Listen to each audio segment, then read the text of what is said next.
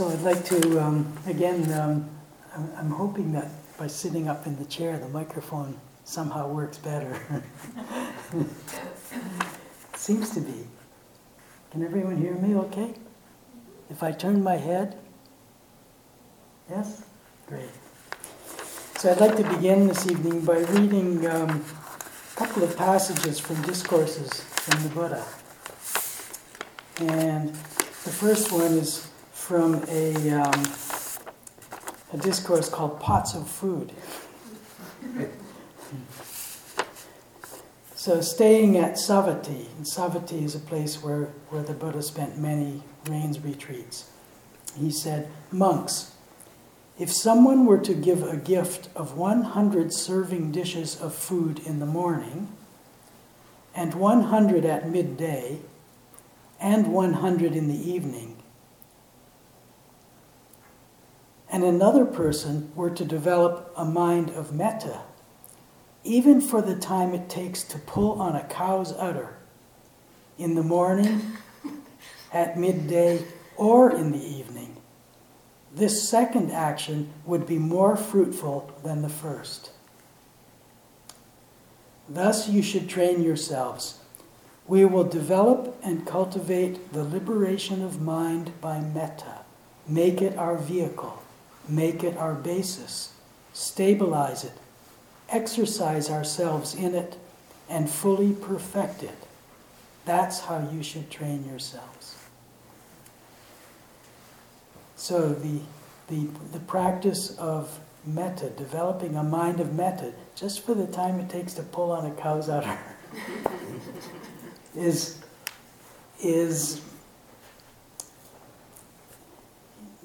more fruitful than all those hundreds of pots of food dishes. Okay, another one, don't have the title of this one.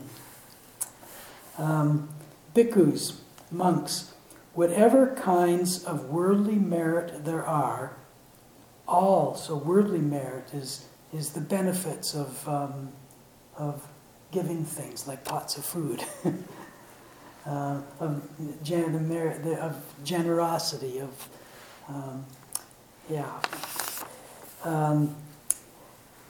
all these kinds of worldly merit are not worth 1/16th part of the heart deliverance of loving kindness. In shining and beaming and radiance, the heart deliverance of loving kindness, of metta, far excels them. And then he goes on, he gives an analogy here. He talks about how when the sun comes up, it dispels all darkness. It eliminates all darkness. So the nighttime darkness goes when the sun comes up. And in the same way, when the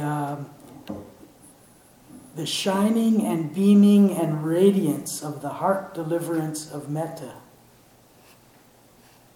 dispels all the darkness. So very strong statements, very, very powerful statements, powerful endorsements of the metta practice. And what I would like to do this evening is explore the relationship of the metta practice and this, what does he call it, the liberation of mind and the heart deliverance. And the relation of, and in this relationship about mindfulness as well, because mindfulness is very much a part of this.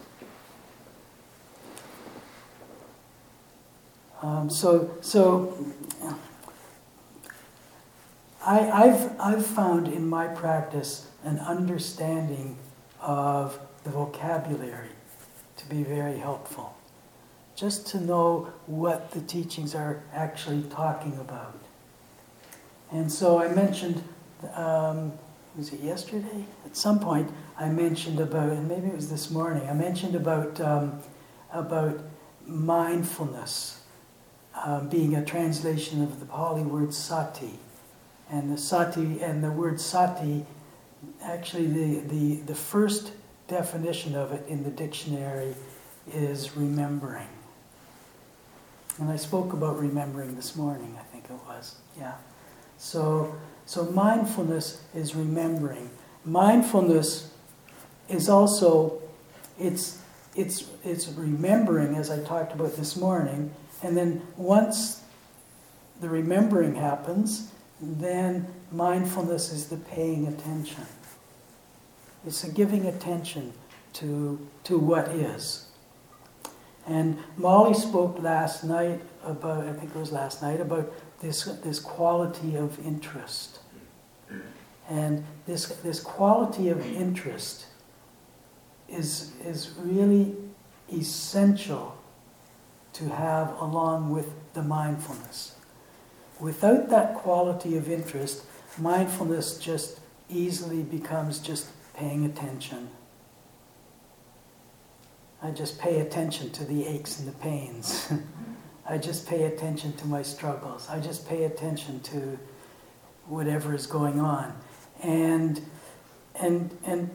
paying attention in this way, it can be in the context of the mindfulness, it can be just the repetition of the phrases. I can just be saying the phrases over and over and over and over and over and over, day in and day out, and perhaps through the night if I'm not sleeping. And it gets very tiring and it gets boring. Anyone experience that? So what's if that's happening, if you notice that happening, it can be worthwhile to ask the question, where's the interest here? Where's the interest? And one thing I notice is that when I'm actually interested in something, there's lots of energy. And it becomes exciting. And the quality of interest supports the paying attention.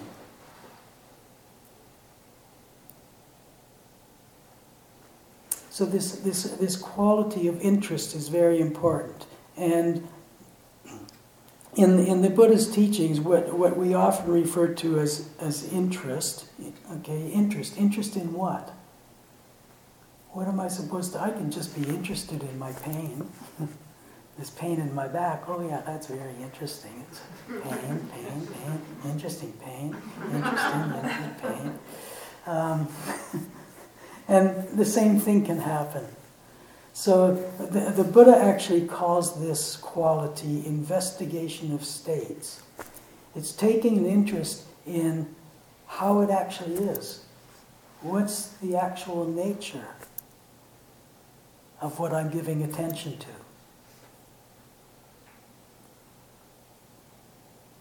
What can I say to describe what's happening, which will always be true?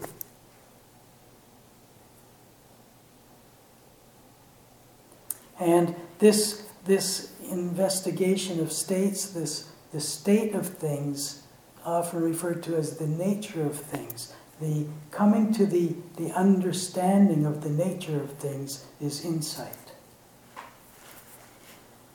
And the metta practice is a part of, it's kind of, how to describe it? It's a supporting aspect of the practice of vipassana, of insight meditation. So it's meditation for insight. And that's the prime intention with the meditation. And the mindfulness and the metta are the functions of the mindfulness and the metta are to support the paying attention and the investigation. Okay? So the metta has a very important function. The metta allows us to stay present, because in the presence of metta, When we're giving attention with metta, we're not trying to push away or trying to hold on to. Okay? We're just expressing a wish for something. It's not trying to make something. It's just expressing a wish for safety, a wish for happiness, a wish for peace. And as Molly spoke about last night, we know that these things are conditioned arisings. We aren't the boss of them. We don't have to think that we have that much control over things. Would be very egotistical, self-centered, giving self-importance. But the mindfulness and the metta allow us or support us in staying present in the mindfulness and in the investigation, so that we can come to understanding, to insight. As some of you have heard me say a number of times, I've looked up in a lot of dictionaries to see what they say is the definition of insight.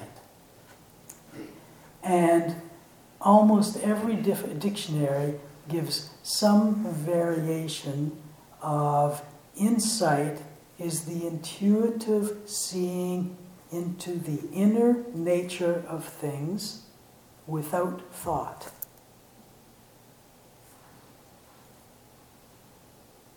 Okay, so a couple of important key pieces in that. One is seeing into the inner nature of things, or the true nature of things, how things actually are, and without thought.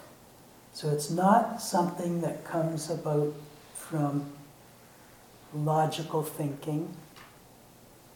Okay, if you remember, I spoke about the two words that are translated as mind.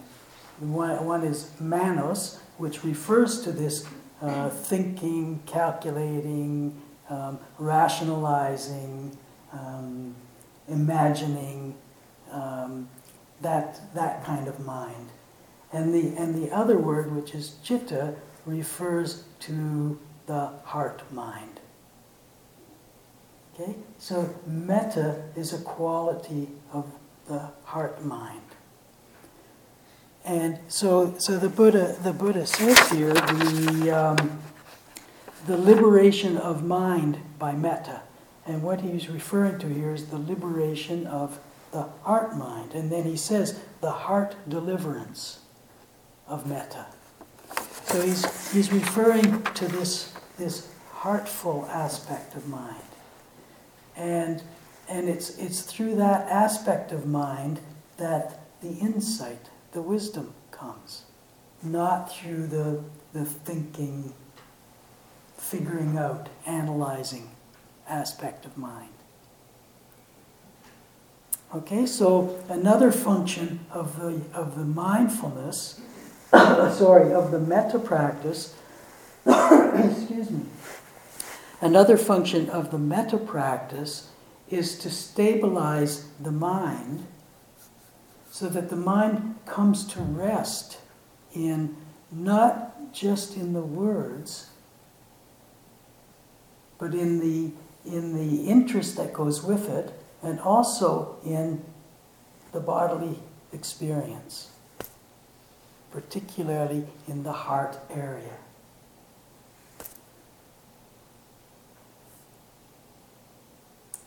Okay, the repetition of the phrases, when they're done not just as words being repeated over and over and over again, but done with these other qualities, stabilize the mind.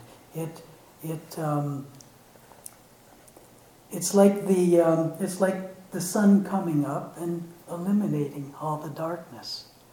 The repetition of the phrases helps to set aside all the other thinking, all the analysis, It's just being with the experience of the intention behind the phrases. Okay, does that make sense? Everyone get some glimpse of that, some sense of that? Okay, so traditionally, one of the uses of the Metta practice is to cultivate concentration. And concentration, what concentration means is this concentrating of mind and heart, this focusing. Okay, and it doesn't require a tremendous degree of concentration, and it's not the kind of concentration where I have to get concentration. I'll use my breath. I lost it. I lost it.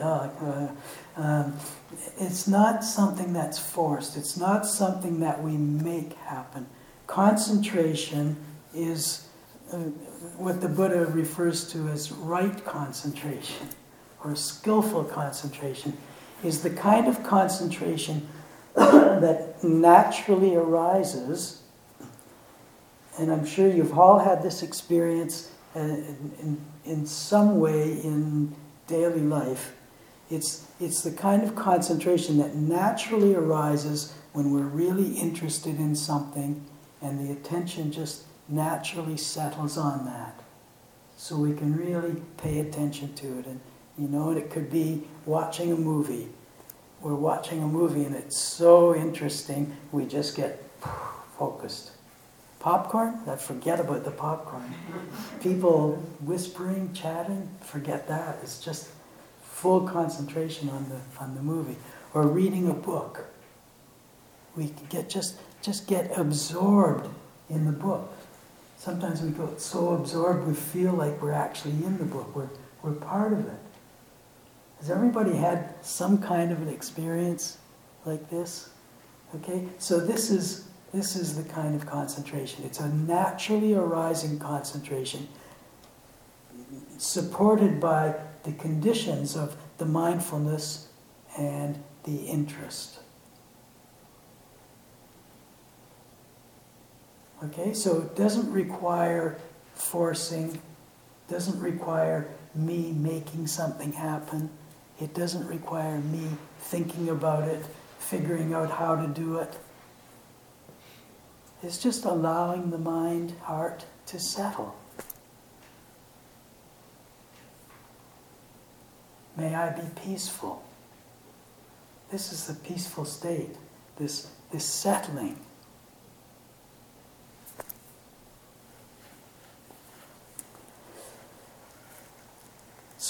So traditionally, one of the functions of metta is to cultivate this concentration, which in turn, again, supports us in staying present. Staying present in the mindfulness. So we use the phrases, we repeat these phrases over and over and over again, and we give attention, of course, to the phrases, but also to the bodily experience, so that the phrases become not just words, concepts, ideas, but they actually become embodied. The wishes become embodied. And what I would suggest as we continue in the retreat is perhaps to start giving a little bit less attention to the words and a little bit more attention to the body's response as you're saying the words, as you're repeating the words. Okay, and the body's response may be tiredness, maybe agitation, maybe, I don't know, it could be almost anything. but opening to that and bringing the interest and bringing in this investigation factor. What is the nature of this? What's the nature of my experience?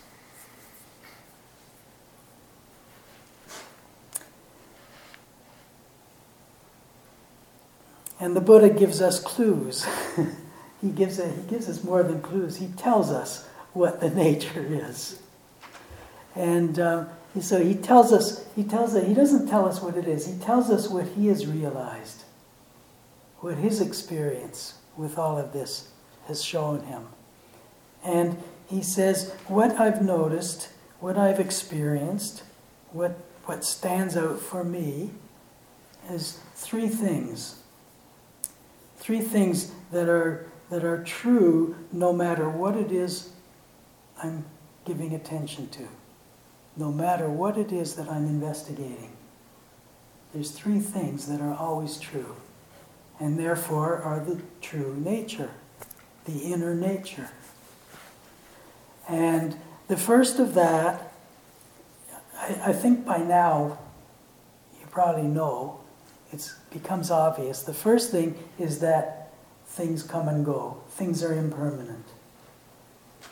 All our experiences, whether pleasurable or unpleasurable, difficult or easy, favorable or unfavorable, neutral, they change. Has anyone not noticed that? Okay? They change. They can't be relied on. We can't rely on any of these things that come into our awareness, come into mindfulness, because they pass away. And something else comes and passes away. And something else comes and passes away. So when we're doing the metta, when we're practicing the metta and we're feeling very open and loving and spacious and kind and it's very pleasant, how long does it last? Okay? It might last through one sitting period if we're lucky. And then we go out walking and we say, oh, I'm going to go outside and it's cold and damp and miserable. I'm saying the same phrases, I'm doing the same practice, but the experience is very different. So I come back inside and, oh, this room is too hot. Oh, my chair doesn't feel as comfortable as it did yesterday. It all changes. And to really deeply get this, to understand this, to see this as a true characteristic of things, can be a support for letting go. Okay? Letting go is, it's actually a term that I really don't like. Because very commonly when I use that term letting go, what comes along with it, sometimes just in a very subtle way, but sometimes in a very obvious way, is it's getting rid of. And letting go is actually a better word that's used in some of the translations is relinquishing. To relinquish. It's just to release. So I can have my grip on this. I'm holding on, and I can let go just by setting it down. That's all it takes. It hasn't gone away, it's still there. So when I need it, I can still pick it up. But it's been let go. And I can turn and do something else and not even think it's gone. I don't even know it exists. So letting go is not to be confused with getting rid of. So when we speak of letting go, of relinquishing, of renouncing, It's not about getting rid of anything.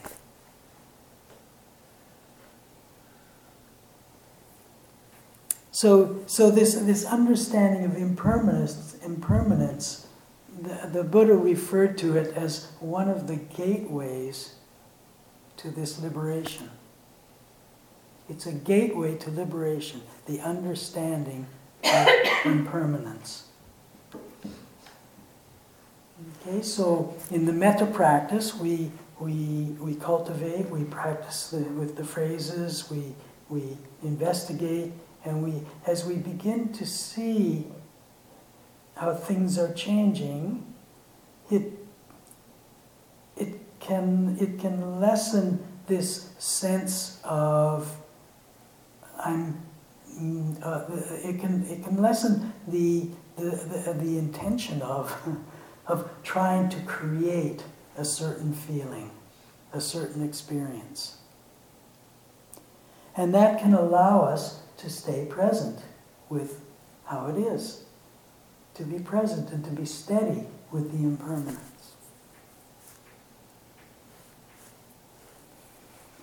I mentioned how, because of the impermanence, we can't rely on. So we can't rely on that beautiful, blissful, pleasant feeling, that loving feeling. We can't rely on that feeling to stay. But we can continue with the wishes. We can continue with the wishes for safety, for happiness, for peacefulness.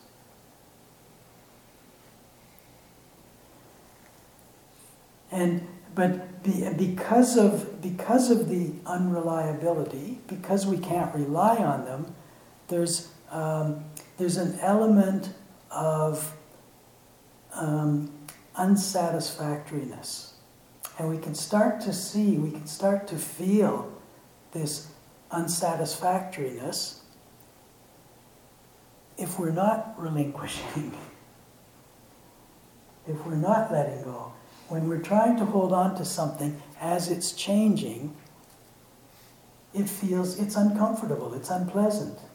You notice that? Okay, we're trying to keep something going that's changing. And we feel the discomfort, the unpleasantness. And this is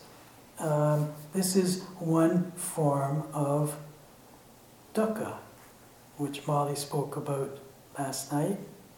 Dukkha meaning suffering. And dukkha, suffering, dukkha shows in different ways. There's the dukkha when I bang my toe on the corner of the bed. There's the dukkha when I want something and I can't get it. There's the dukkha when I want to get rid of something and it's kind of sticking around and I don't like it. And there's the dukkha. There's the dukkha of existential angst.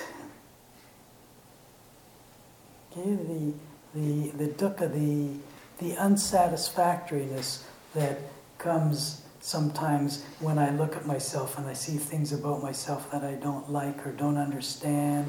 I don't understand, who am I? What am I supposed to be doing? The doubting mind is an example of this. So this existential angst is a form of dukkha, of suffering. So when we come to see this, when we come up to this and we recognize the suffering in this holding on and pushing away, when we recognize the unreliability of anything that we're trying to hold on to, this again is a gateway to this liberation that the Buddha speaks about.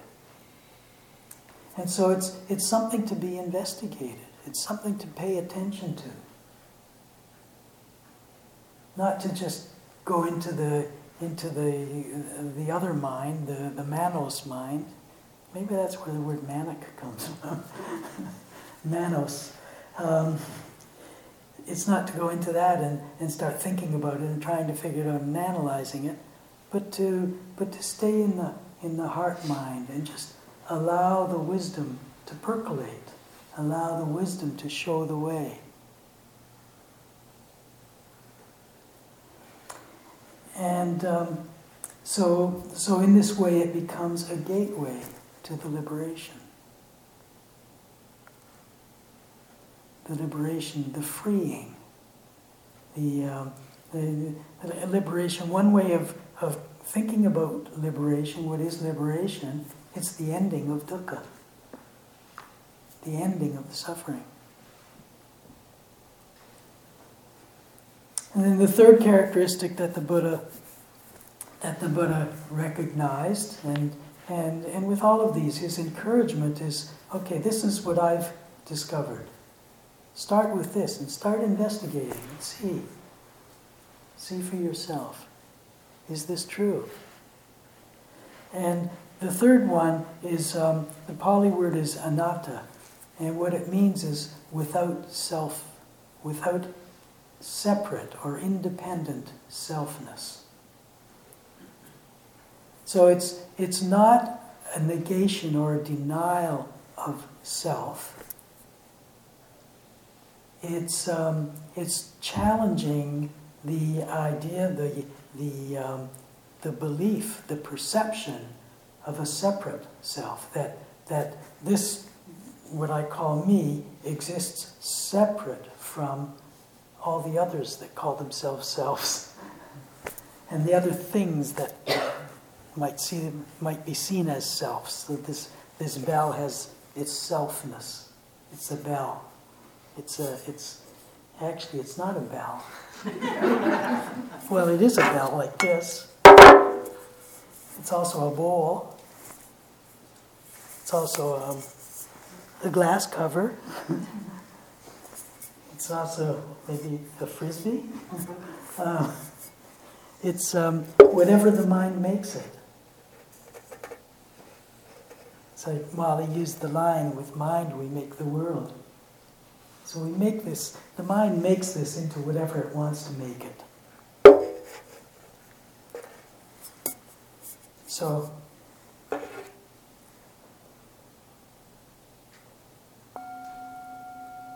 that's a bell.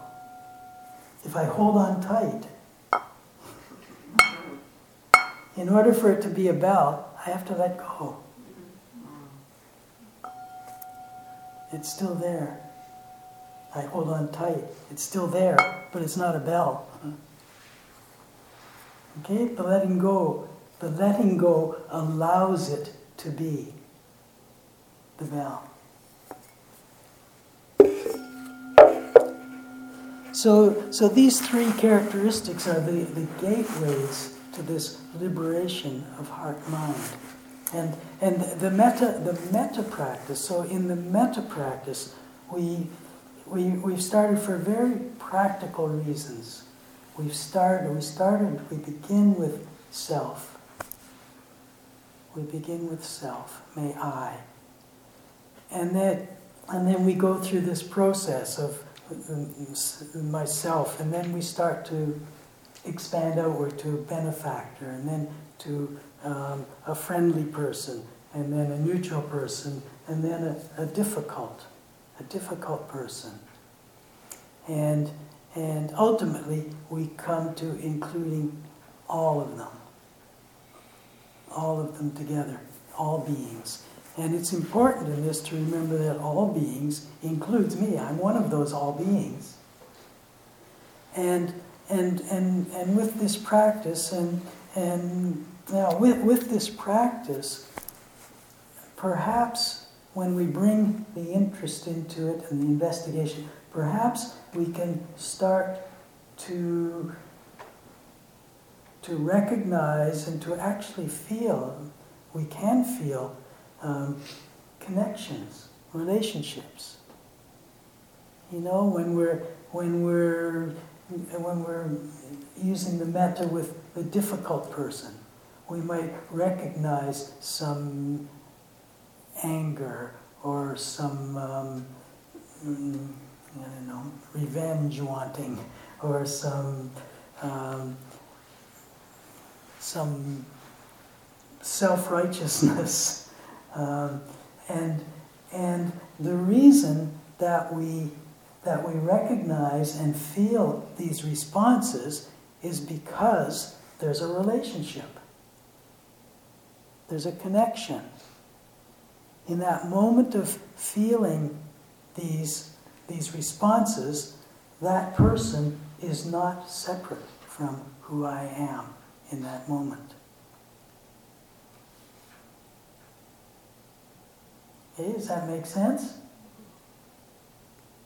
And similarly with the friendly person, when I'm expressing the metta, expressing the wishes, the metta is flowing, and I'm feeling that, and sometimes in either cases, sometimes the response may be tears, the response may be warmth or coldness, maybe tightness or opening, whatever the experience is, whether it's a difficult person or a very friendly, the most friendly person we can imagine.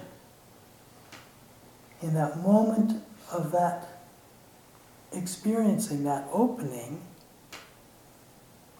there's no separation. That person is not separate from who I am in that moment. And so the metta practice points us to the characteristic, this nature of anatta, of non-separate existence. And even when we're not doing the metta practice, just living our daily lives, I look around and just in the moment of seeing Sarah, we're not separate. Who I am in this moment is conditioned by that seeing of Sarah. And then I turn and I see Judy. And in that moment of seeing Judy, in that seeing, there's the connection, the relationship.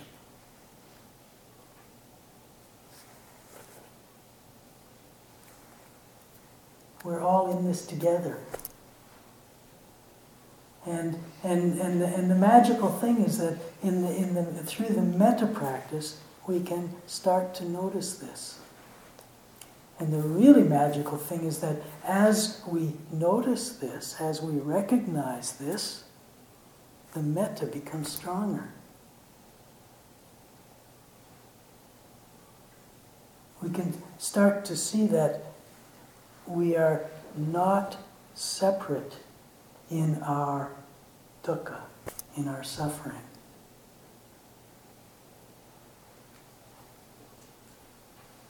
We are not separate in our impermanence. And we are not separate as our perceptions show us. Our perception says we're all separate. I'm here and you're all out there and the whole world is all around me. The perception puts me at the center of the universe.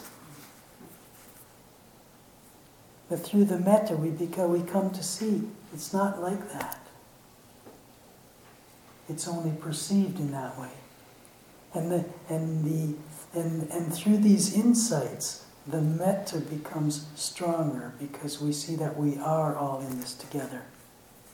We're not separate.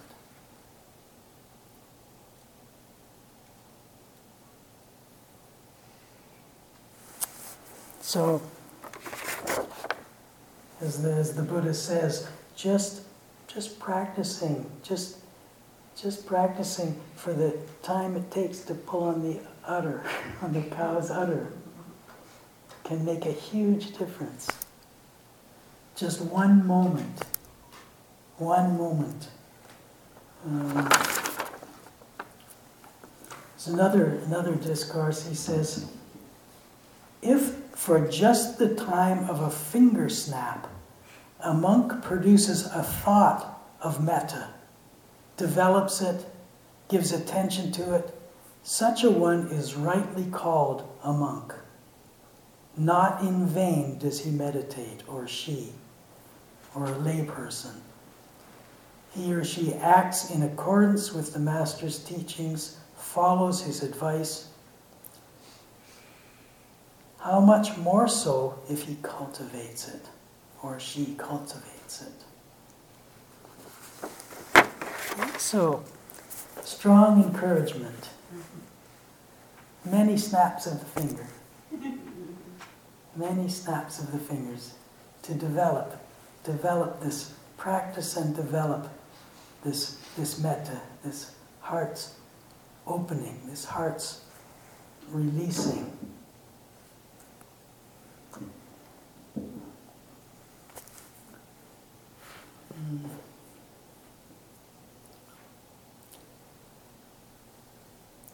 I just want to backtrack a little bit, and in the with the unfriendly person, just as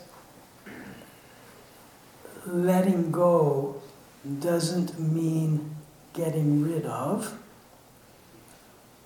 metta for the unfriendly person doesn't mean that I have to agree with or even like that person. It's just the heart's wish for that person's well-being. And how much better the world would be if that person who has done something to hurt me would feel more ease in the world and would be would him or herself be a kinder person. And so I wish for that. Even though I don't agree with the person or don't even particularly like the person. It's still the wishing. And it's also supported by the knowing that we're not alone in our suffering. Okay, so again, encouragement to not to physically snap the fingers, but to think of the finger snapping. And let that be a reminder to begin again, and come to know the heart-mind's release and liberation. So let's sit quietly together for a couple of minutes.